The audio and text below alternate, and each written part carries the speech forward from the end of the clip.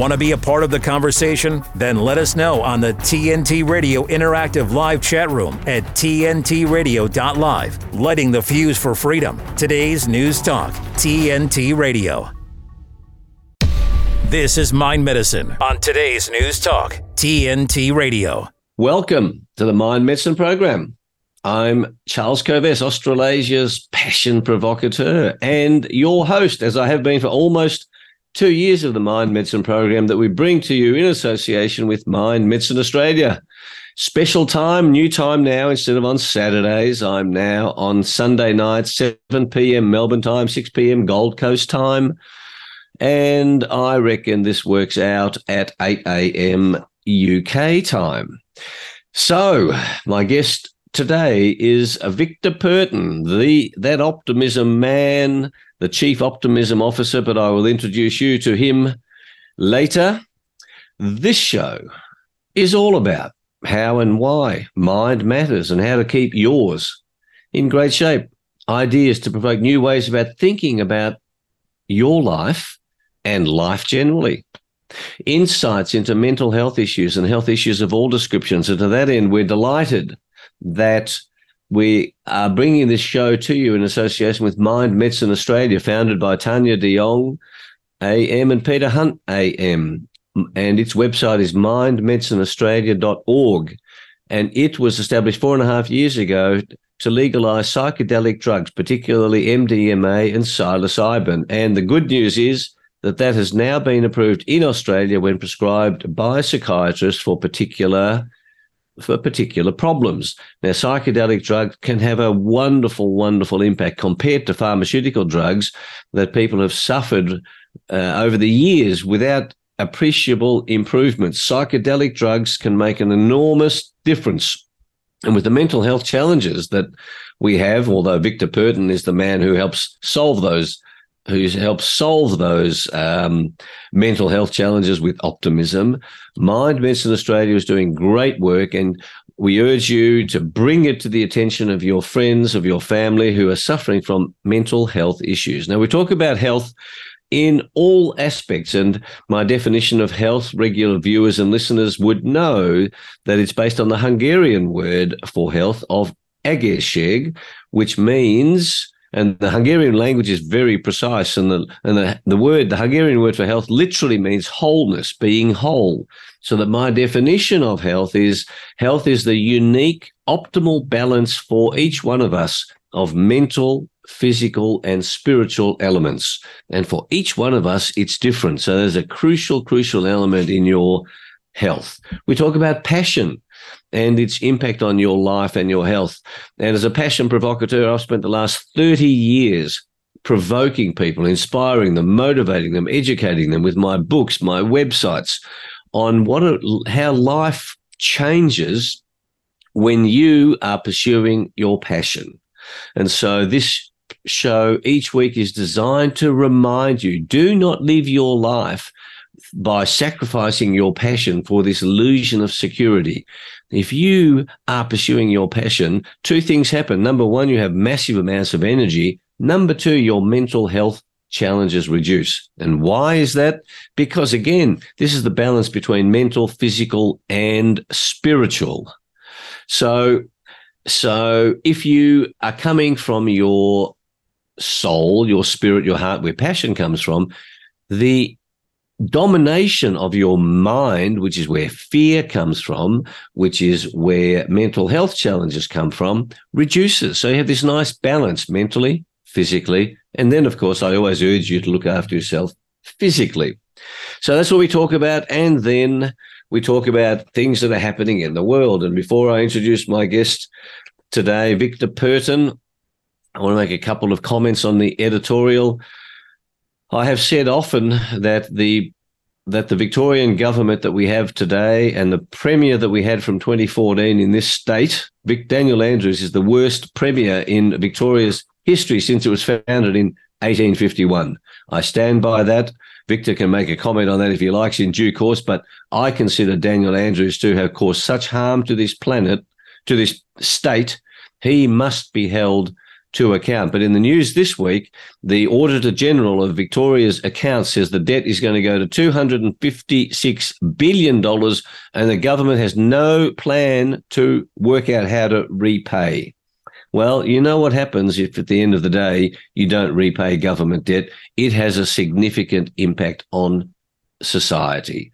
But I demand of this Victorian government that it wake up to itself, that it stop spending money like drunken sailors. There are certain people, certain businesses that do very well out of government spending, but it's a significant, significant problem. $256 billion. Our debt per capita in this state is far greater than any other state in Australia. The anti-Semitism, we're going to talk about that with Victor, but the Australian newspaper yesterday had a number of major articles on this problem of anti-Semitism. And, you know, it is a very, you know, there are wise commentators saying what a price that this could have on our democracy. It's a challenge to our society, and there's some interesting troubled times. So we'll talk about that with Victor. I was pleased to hear Chris Smith talking about the cost of the transition to renewables. I have been involved in renewable energy since 1992, and I think renewable energy is wonderful in certain applications, but there is no possible way that this transition can happen from baseload coal power to the renewables on the timetable and the cost predicted by the federal government. It's a major problem, and the sales of electric vehicles is nowhere near what it needs to be. It will collapse because people are now realizing how you run an electric vehicle is with batteries that require lithium, and you then look at the slave labor that is used in countries around the world to produce this lithium for these batteries. And the question that doesn't get answered is what happens to these batteries when we're finished with them? So I love the planet. I love looking after the planet. But doing crazy things in the name of some ideological proposition that cannot be done without harming vast numbers of people. It'll never hurt the elites, but without harming vast numbers of people like you and me must be taken into account. And I urge all of us to take an interest in the actual numbers. Don't leave this to government. The last thing I want to say, yes, the Australian PGA golf happened today. Now, I like watching golf because golf is a wonderful metaphor for life. And there are so many, you can win a golf tournament by the tiniest of margins and you can lose it. And it's remarkable in life how tiny little things can make a big difference. I urge you in your own life, hey, what's the tiny things you can change so that you live life on your terms? And to that end, in the health space, I do a lot of work in health with various groups around the world each week. And I urge you not to rely solely on the Australian hospital system. You must have alternatives in place. I won't go into that at the moment, but I urge you, do not simply rely on the medical profession and big pharmaceutical companies. You will not get the care that you need unless you have a major car accident or you're burnt in a fire. Then the doctors and pharmaceutical drugs can help you enormously. But other than that, if you want to get healthier, relying on pharmaceutical drugs and doctors is, in my view, based on my 50 plus years of experience, a flawed decision. So please consider that. I want you to be as healthy as possible. So spread the TNT news. Thank you for being with us. You can see we're now going to video, which is very exciting. It means I have to wear my red jacket. Red is the color of passion. And spread the news on TNT. I urge you, choose to be happy. It's a choice. Don't wait for the absence of problems, and choose to be happy as you fight for freedom alongside TNT Radio and me, where this is a politically correct free zone where our guests can say precisely what they want. You can contact me by email, charles@kovess.com, And you can also check out my Charles Kovess show, weekly podcast up to episode 176 today, when I was talking about the transgender movement. And I've read some horror stories about that. We might talk about that with Victor as well. So let's introduce Victor Perton. Now, Victor Perton is that optimism man. He is the Chief Executive Officer of the Centre for Optimism based here in Melbourne, but he's a global citizen. He's a former minister of the Victorian government when it was on the conservative side of politics. He is an advisor to many leaders, involved with many global leaders, has a deep understanding of geopolitical issues. He's been my guest before. I love having him as my guest. Victor Perton, welcome to the Mind Medicine program. Oh, Charles, it is such a delight to be with you. If people can see us on screen, you've got your bright red jacket for passion. I've got my bright orange jacket for optimism and, the blending of colours. You'll like this, Charles. Today I was wearing a Samoan shirt in the supermarket, orange and yellow and the patterns. And the security guard stopped me and he said, "I love your shirt." So colour and vibrancy bring joy to people, Charles, and that's what you do every day. And I hope when we finish this program today, people understand that passion and optimism are the two best mind medicines. Well, beautifully said, Victor. Well, let's dive right into the stuff I've been dealing with on the editorial, and you and I have spoken about it during the week, of the challenges of what's happening in Israel and Gaza and everywhere else around the world. How, with all the geopolitical challenges that we have, how do people stay optimistic? Give us your perspective. First of all, give us your perspective on what's happening, but also how you maintain your own optimism. Yeah, look, there's a mixture of things. Number one, optimism is a state of mind, not a state of the world. The oldest definition of optimism comes from an English mystic, Mother Julian of Norwich, who lived through the Black Plague. And she famously said, in the middle of the Black Plague, whole towns are dying, 30% of the English population died, similarly in Europe. She said, all shall be well, all shall be well, all manner of thing shall be well. And had she lived 650 years, and it was her 650th birthday last month, Oxford University even commissioned a new choral piece to her. She could have written the Harvard Medical School definition of optimism, which is a belief that good things will happen and that things will work out in the end. And watching the news today, there's been this intense fighting, horrific scenes on both sides of the border. But today we saw the joy of families reunited, of children, of grandmothers and the like being liberated as hostages or prisoners. And in life, that's what happens. Yours and my parents went through World War II. Both my parents were refugees. Two of my grandparents were refugees. My grandfather executed. My grandmother was sent to the Gulag. And yet they told all those stories with a hint of humour. Yes. It was something funny about the dictators, or it was something funny about even the near-death experiences. So a lot of it, you need to look at and understand that in the course of human history, there's been a lot of war. But always there's been a peace, and always society has advanced. And, you look at us, we're both men, over the age of 50. Had we lived 100 years ago, we would have been old men. The lifespan of men and women have increased so much. 1 in 5 women died in childbirth in 1900. 1 in 5 children died before the age of 5. So you were talking about health earlier.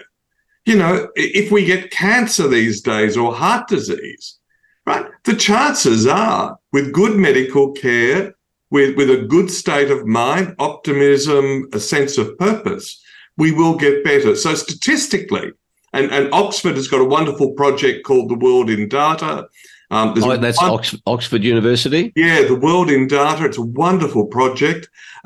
There's a wonderful book that I'd recommend to people called Factfulness by a Swedish doctor called Hans Rosling.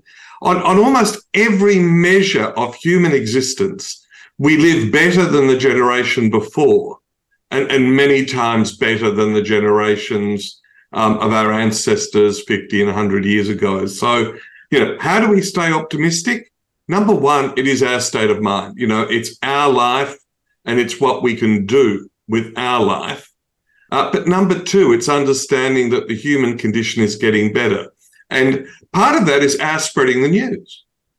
What you do with your radio show and bringing guests on who are doing interesting, innovative things that make the world better and freer. And every one of your listeners can do the same thing, whether they've got access to the conventional media or whether they're on LinkedIn or Facebook or Twitter or Instagram.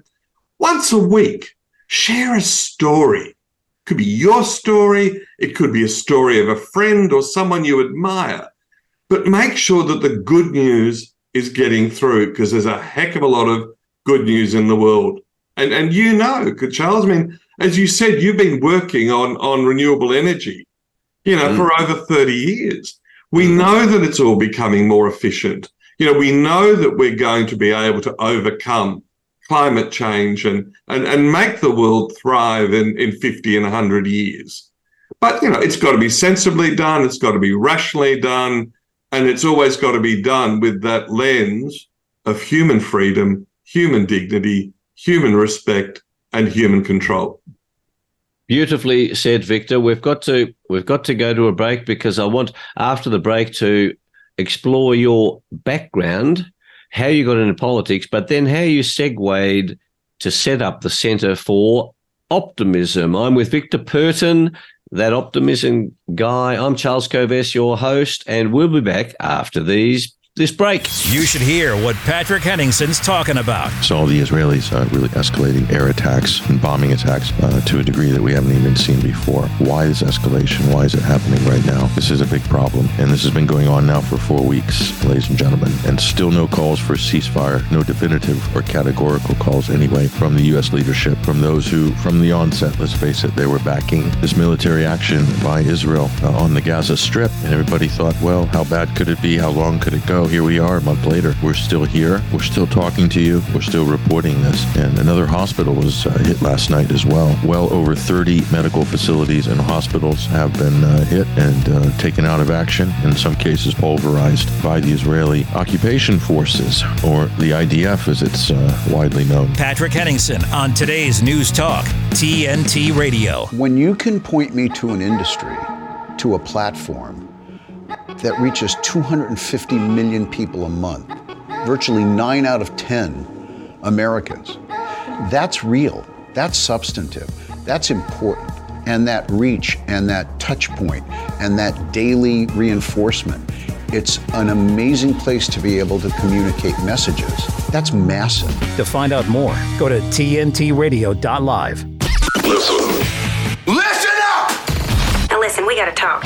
It's what we do best. This is today's News Talk Radio, TNT. Welcome back to the Mind Medicine program. I'm Charles Kovess. I'm with Victor Perton, the optimism guy. Victor, tell us about your background that included politics and then how that led to you establishing the Centre for Optimism.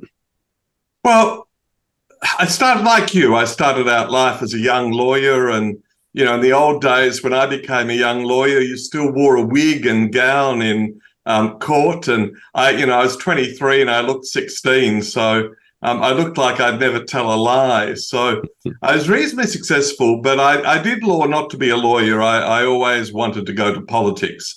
And at the age of 28, I was elected to the parliament.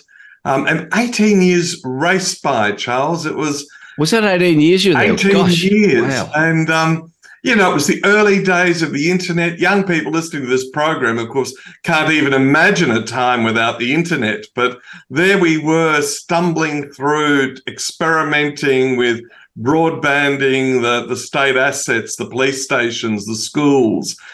We were the first jurisdiction in the world to do free public access for the internet in public libraries. I had the world's fifth website for a politician. I followed Teddy Kennedy by about half an hour. And they taught me how to do the coding myself. You have to be really old to remember coding the internet. And, I hosted the World Bank's first moderated conversation. So very interesting, exciting times. But I'd grown up in a politics that was much more positive. We were talking about it earlier. But for me, Dick Hamer, who was a premier in the state of Victoria in the 1970s, was the standout. The world's first Environment Protection Authority. The creation of parks to protect waterways. He called Victoria the Garden State. And when you think now, nearly 50 years later, one of the solutions to climate change and our ability to adapt is canopy, gardens, water features. So for me, he taught me, you can shout at people in question time. You can be aggressive in a press conference. But when you go back in, you are courteous, you are kind. You'll have a cup of coffee or a tea with the person you've been arguing with in public. And that, in fact, led to the journey that got me here, because after I retired from politics, I found it just wasn't me anymore. It had become too negative. The sort of people who'd gone into politics were now reluctant to go into politics.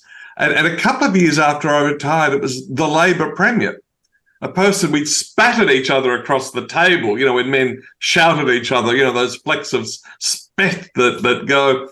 And, he asked me to apply to be the Victorian Commissioner to the Americas. That was Steve Bracks, wasn't it? No, that was John Brumby. John Brumby, okay. Although yeah. Steve Bracks was funny because, of course, in those early days of the internet, like you, Charles, I had the first talk show on Optus television.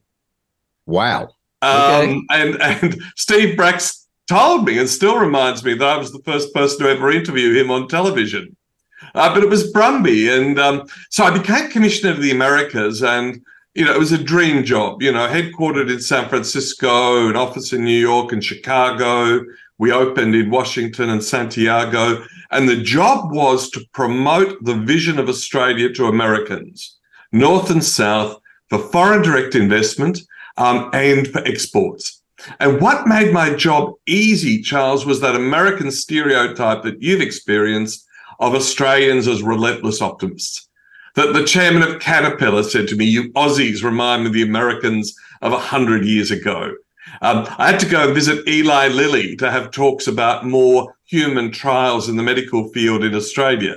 The catering manager for the President's Suite was so excited, she baked lamingtons and party pies in honour of the Australian coming to Indianapolis. And so in the course of that job, I really got to understand how the rest of the world perceives Australia. And then after that, I worked for Joe Hockey and Tony Abbott, the Australian finance minister and the Australian prime minister, when we were the president of the G20, the group of 20 most powerful economies. And again, at that super elite level of presidents, prime ministers, finance ministers, central bank governors, it was exactly the same. They trusted us as Aussies. Mm. And, even those that we were fighting with publicly, the Russians had blown up a plane over the Ukraine and the like. Nevertheless, in those closed doors, in those negotiations, it was that Aussie temperament they really liked. And so after finishing that, Charles, I came back to Melbourne and I was astonished by the negativity of language. Now, I'd changed. I'd lived in Silicon Valley. That's a very important point, the negativity of language. Keep going. Yeah. And you can see it almost every second or conversation that a person has. An Aussie will say, "G'day, how are you?" or "Hello, how are you?" And what's the average response, Charles? Not bad. And not even bad. Worse, not too bad. That's right. Not too bad. Yeah. We never challenge it. It's this negativity from the beginning of the conversation. And the despising of leaders, not just in government. I mean, every country mocks their political leaders. It doesn't matter whether you're in China or North Korea or, Australia or the United States. Everyone mocks their political leaders. But here it was an antipathy, to people in business, to people running institutions, churches. And I couldn't get it. Having lived abroad and seen the admiration for Australia that the rest of the world had, I couldn't work it out. And that's we started a project, and you were very generous of being interviewed, and I saw the Victorian Governor the other day, Margaret Gardner, and we interviewed her for a project called the Australian Leadership Project. And we interviewed 2,500 people over 2 years on what makes a good Australian leader. And almost uniformly, particularly the foreigners, they came to this view that what makes an Aussie leader rather than a global leader is egalitarianism, right? Aussie leaders talk to the cleaner in the same language that they talk to the chairman. Self-effacing humour, and you are the expert, and in comedy and laughter. But, that laughter, even at board meetings, Australians will tell jokes and laugh. And then no bullshit, right? And particularly the Russians during the G20 made it quite clear to me that they liked the fact that we didn't mince around, that we were very direct. But at the end of that project, Charles, I was still left bewildered as to the negativity. Why in a country that's got it so good, so good, are people playing the victim? If I hear another politician say Aussies are doing it hard, I nearly throw myself across the table. Hard compared to whom? The Yemenis, the Gazans, the Ukrainians, the Rohingya who've been kicked out of Burma. We live in absolute paradise. So I was still left bewildered. And then I was lucky enough, Charles, to be on the final panel of the Global Integrity Summit. And it was 3 days of misery. The end of conscience, the end of free speech, the end of everything. And I changed my speech to the case for optimism. And it electrified the room. And Helen Clark, who was then the head of the United Nations Development Programme, the former New Zealand Prime Minister, said, Victor, turn that into a book and I will endorse it. I did, she did, and that's the journey I've been on. Gosh, wow, what a great years. Victor, that is just such a great story, that it was that sitting there for 3 days of negativity, bang, you shift there and suddenly you get the challenge to write a book, because we all know how difficult it is to write a book. And then you go, wow, I'm going to become the optimism guy. So you've set up the Centre for Optimism. So what does the Centre for Optimism do? How do you commercialise this? Because you can't keep doing it for nothing. Well, we're not heavily commercialised yet. So if any of your listeners are potentially good sponsors, we can always do with more sponsorship. So essentially what we do are two things. One is research. And in fact, tomorrow, Charles, we're releasing our latest research on what Australians think about how you would measure optimism in Australia. Okay, yep. So we do research. We've asked 40,000 people, Charles, what makes them optimistic. And in your introduction, you were spot on in talking about everyone's uniqueness. There's a professor of molecular psychiatry at Deakin University. Just imagine being a professor of molecular psychiatry. And she took 18 months to answer my question, what makes you optimistic? And she said, optimism is the evidence of dreams not yet realized. And you think about that, everyone's got different dreams from different circumstances. So we do lots and lots of research, and every day I'm asking new people and more people what makes you optimistic, from the Prime Minister of Papua New Guinea, and God, you need to be an optimist to be in that job, the President of Taiwan, through to women digging ditches in India. And then the second thing we do is we transmit those habits, the little habits you can take to make yourself more optimistic.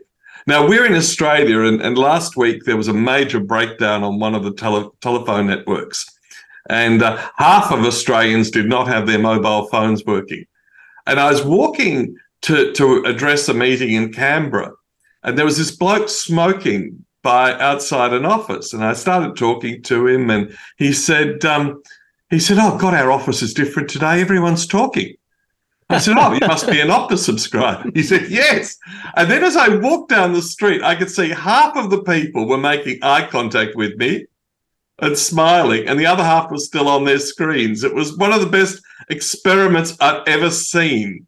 I don't know if you ever read Ian Forster's book from the 1920s, When the Machine Stops.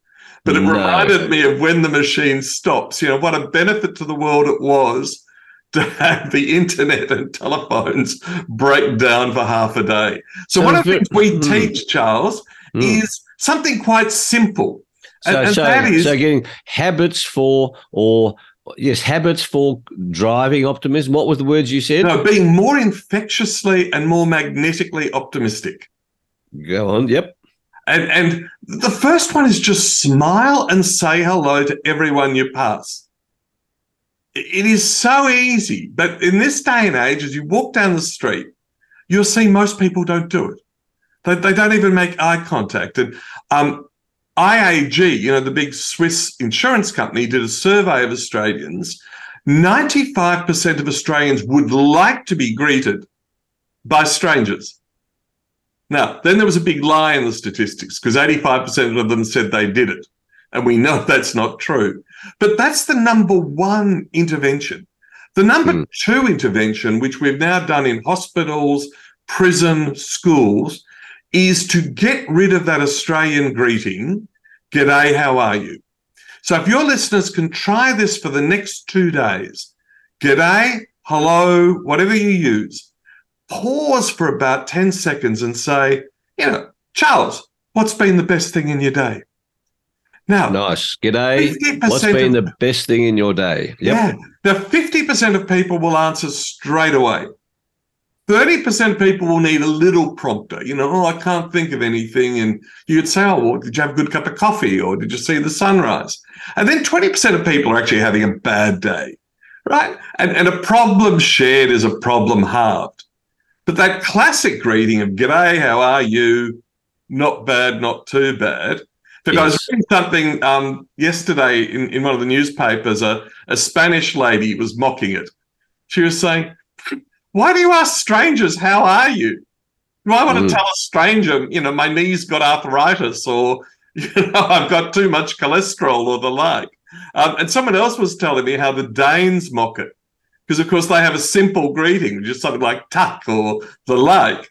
They don't ask people, "How are you?" So when they meet someone, they don't ask any questions. They just go, "Hello."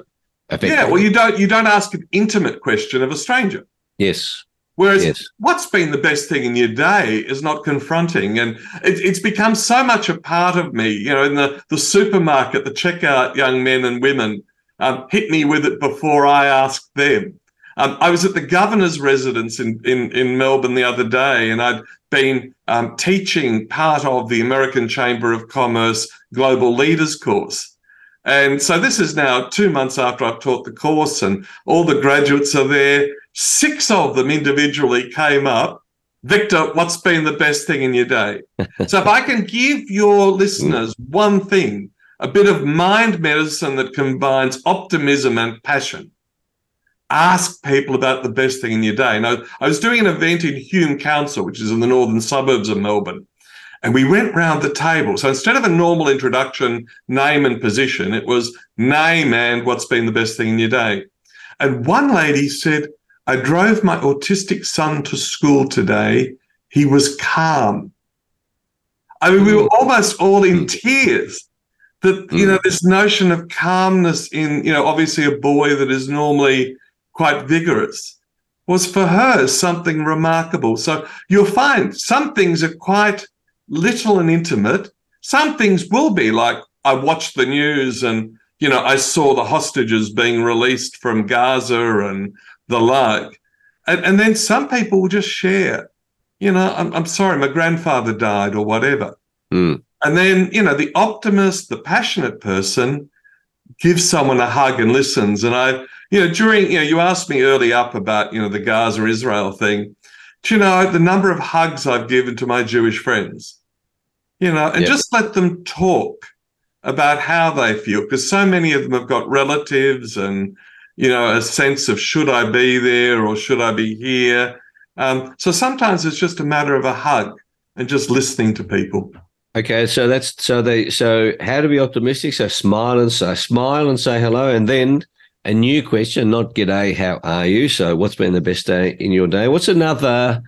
Give me one more technique, because I then want to go to the next question of Well, I'll come to that. Is there another simple habit? My favourite one, and on the first of every change of season, I do an online broadcast called My Best Self.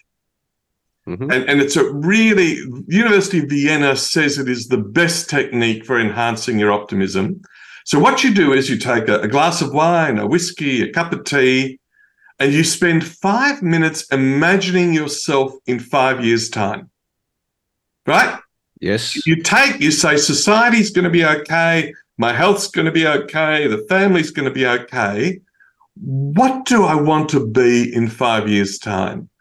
And, in my case, a little bit thinner, and I suppose I'll be a little bit less hair, and, I'll still be asking about optimism. And then you spend about 10 minutes writing intimately about a day in your life. Of what it's going to be like in 5 years. Yep. So, today, whatever today's date is, Sunday, in 5 years' time. And when I've done it with large groups of people, it's interesting how people want to share it. And then in sharing it, there's almost a sort of a group of people around you. You were going to go on holidays to Vienna, or you were going to be on holidays in New Zealand, or you were going to open a new business, or the like. And, I'm not a big believer in the stuff about The Secret and the manifestation, but there's a lot of evidence around the My Best Self practice from universities like the Vienna Medical School, Sheffield University, and others, that the practice of My Best Self, it affects your brain for months. You're having lunch and you're thinking, God, wouldn't I rather be on Lake Como, where I'm going to be in 5 years' time, or a cruise through the Norwegian fjords, or bumping my grandchildren, on a ride at Luna Park.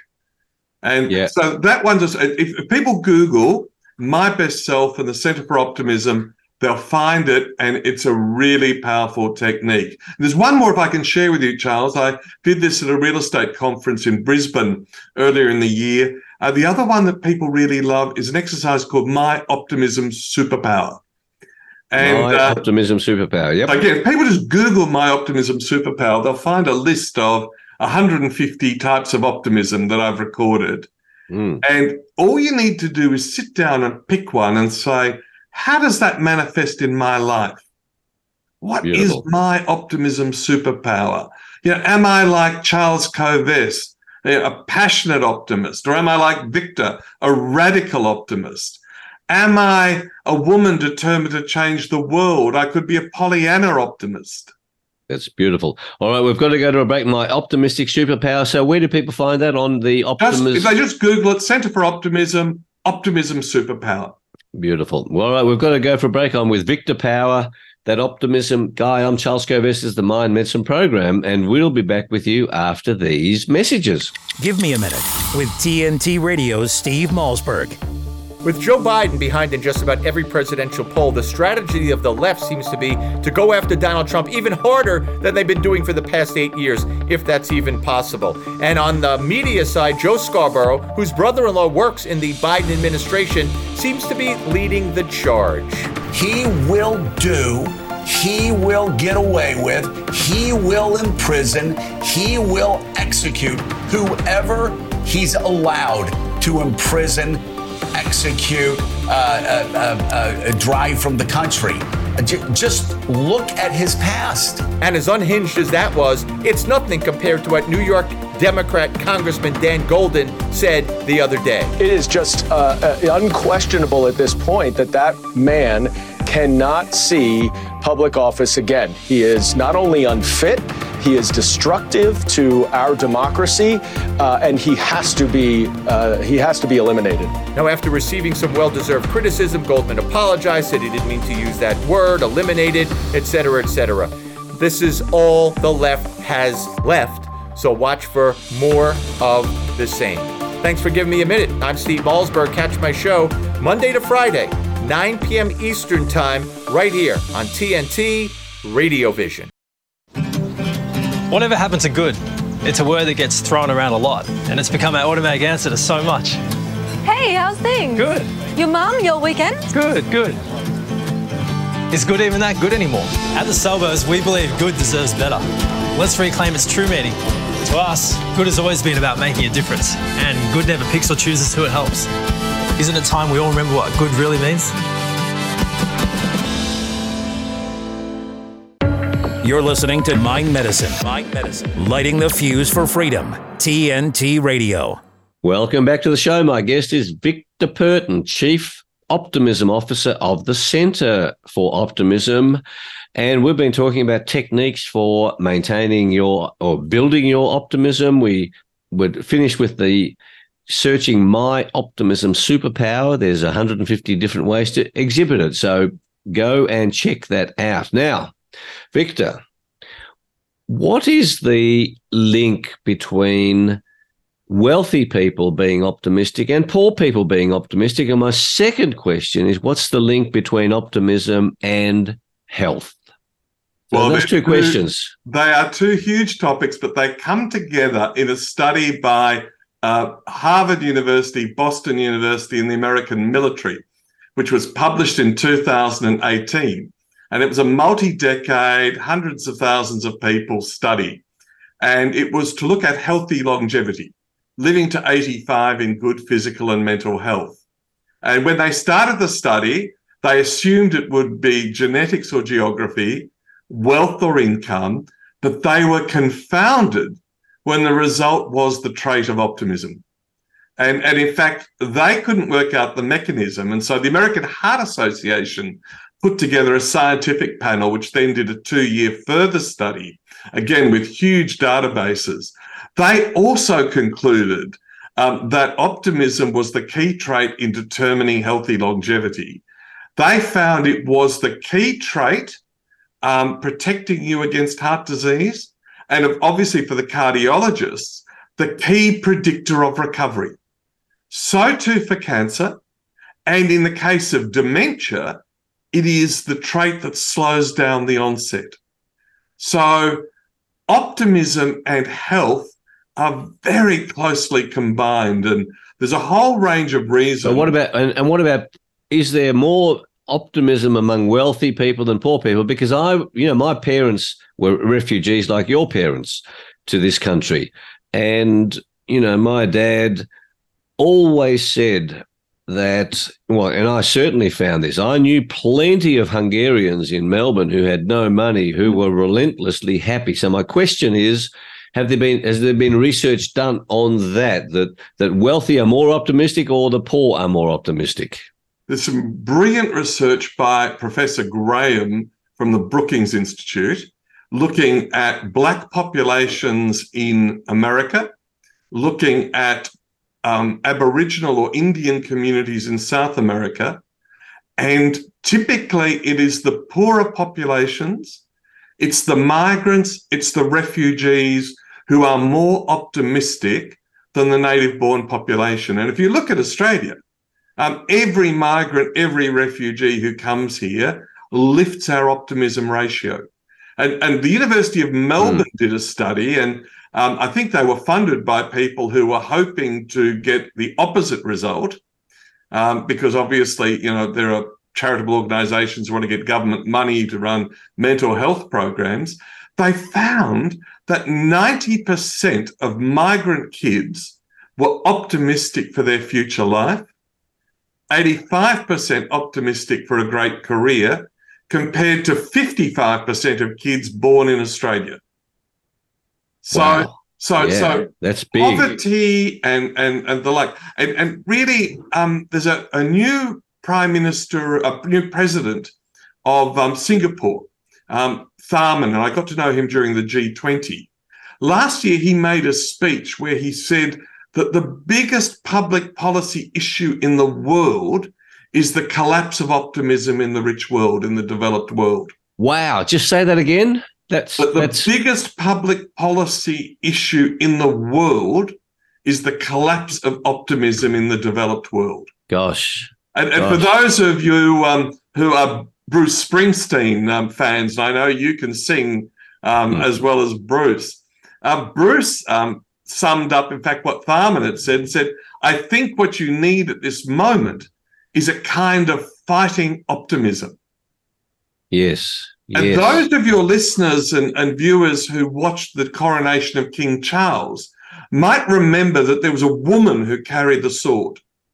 And Yes. A tall, strong woman in a blue gown. And her name is Penny Mordaunt.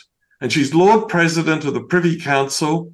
And she said this. So she's a right-wing politician, but she said the fault line in politics at the moment is not between left and right, but between optimists and pessimists. We need optimists for the next tough shift. And if you look at the news, you know, what's happening in America and England and elsewhere, you know, it's this news broadcasting that brings every bit of misery from the world into our lounge rooms, and it even interrupts, you know, the jovial programs we like to watch and the like. And there is, I almost think there's a conspiracy to make us feel miserable. Yes, when in fact that's we should true, be because more confident. And your program, your radio station is about freedom. It's in fear that you can take away people's freedoms. And I think the most important thing we can do as fighters for freedom is to make people feel confident in themselves and confident in their communities, not fighting each other with a scarcity mentality. You know, and you were talking about energy policy earlier. It confounds me that in a country as wealthy as Australia, we are now talking about energy blackouts during hot weather days in summer, and that we are talking food shortages and water shortages.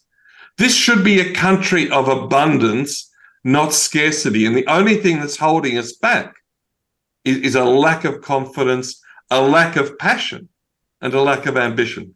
And that lack of confidence and that lack of ambition and that pessimism then enables government to control us.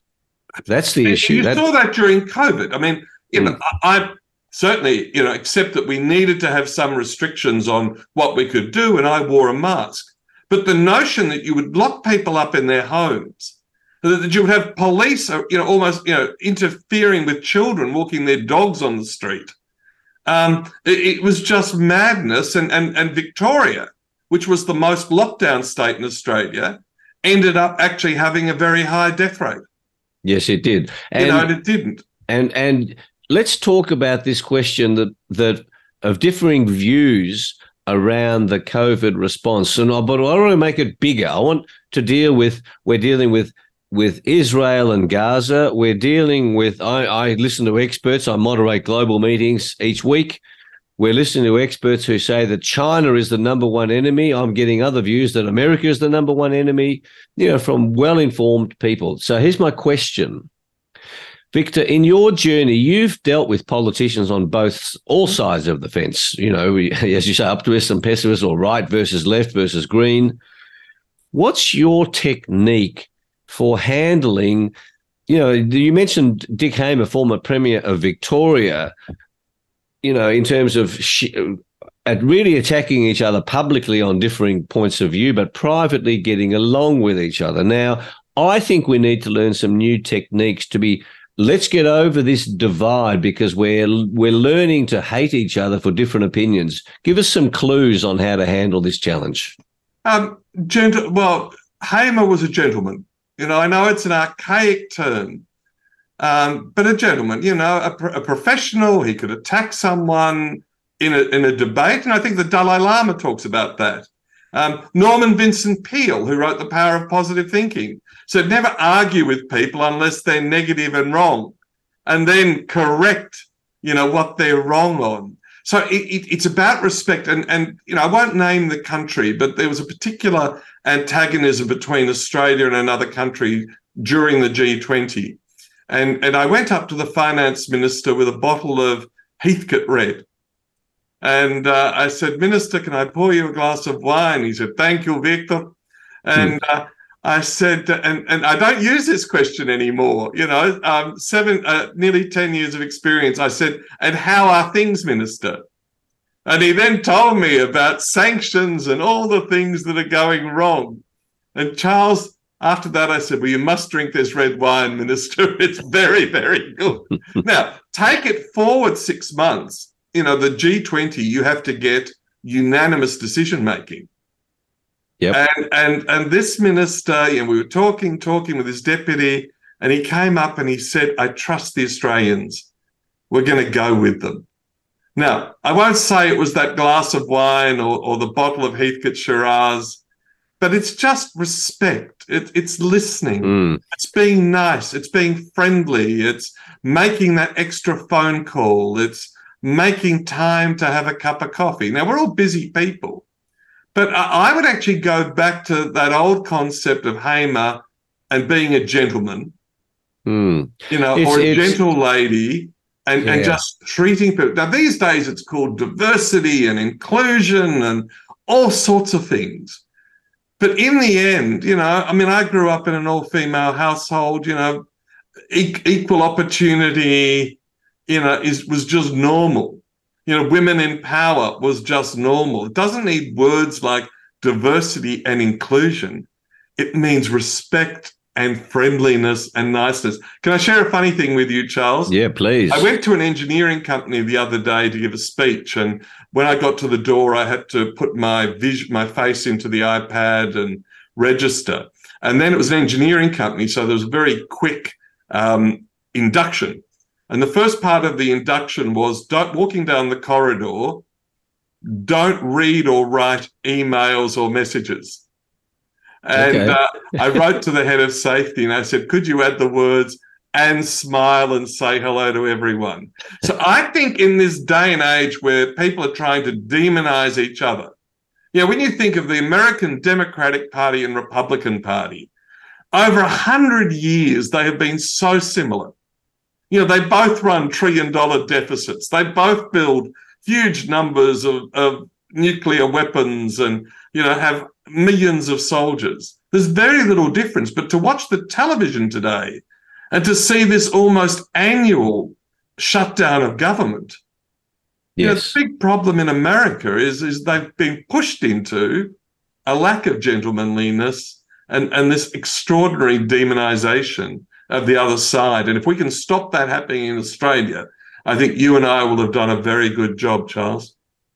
Yes, I learned from my wife, Julie, to learn this technique for saying, why do you say that, Victor? Or tell me why you believe that, rather than going, you're wrong. And all of us, what you're saying is this being a gentleman is really a genuine desire to explore, what makes you think that? And I really urge all of us, you can't be black and white. Life is so complicated, just like a golf swing when I said in my editorial, that playing golf is very complicated, but working out all the elements of the Israeli, Gaza, Iranian dramas, this is super complicated. And then you and I had a conversation around the Ukraine, Russia. Suddenly everybody became an expert on Ukraine. And as we get older, we realize, gosh, the more we know, the less we know. And let go of this idea. Somehow we have to come to this space, and you come to mind medicine, the wonderful, wonderful Anthony de Mello, a wonderful philosopher, a Jesuit priest from India, and he said, just accept that you're an idiot. Each one of us is an idiot. We know a tiny little amount, and stop trying to impress people that you know a lot of stuff. And when we let go of that desire to sort of prove that we know lots, then it becomes easier to build this relationship. What do you think? You've got 1 minute. I think it's wisdom. I don't think it's stupidity, it's wisdom. It's in wisdom you understand that there are a lot of wise people around you. And, sometimes people talk about the aging crisis or the aged crisis, and I say we've never had as much wisdom in the world as we've got today. We've got to harness it through optimism and passion, both of which are the real mind medicine.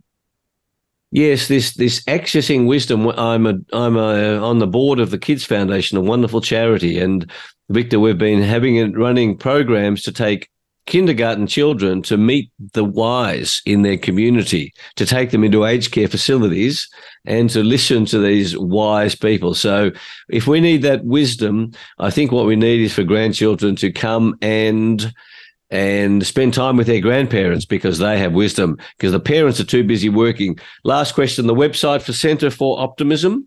Just centreforoptimism.com. You can spell it American or Australian. Centre for optimism.com. Beautiful. And your book is The How and Why of Optimism, available on that website? Amazon's the best thing. If people just go to Amazon, Optimism, the How and Why, and it's available all around the world and selling very well. I'm very happy with the sales. And as you know, God on one day sent me a copy of your book at a bus stop. So passionate people produce remains one of my gospels too, Charles. Thank you very much, Victor. Thank you so much for joining with us. Your message is so important. The techniques that you've shared with us, if any of you want those techniques, go to the website. You can join, you can support the Centre for Optimism, you can sponsor the Centre for Optimism. Victor, Perton, thanks for joining us. Everybody, thanks for watching. Thanks for listening there, that you've got that choice of watching or listening. We'll be back with you next Sunday at 7 p.m. Melbourne time, 6 p.m. Gold Coast time. Have a wonderful week full of optimism and passion. Bye for now.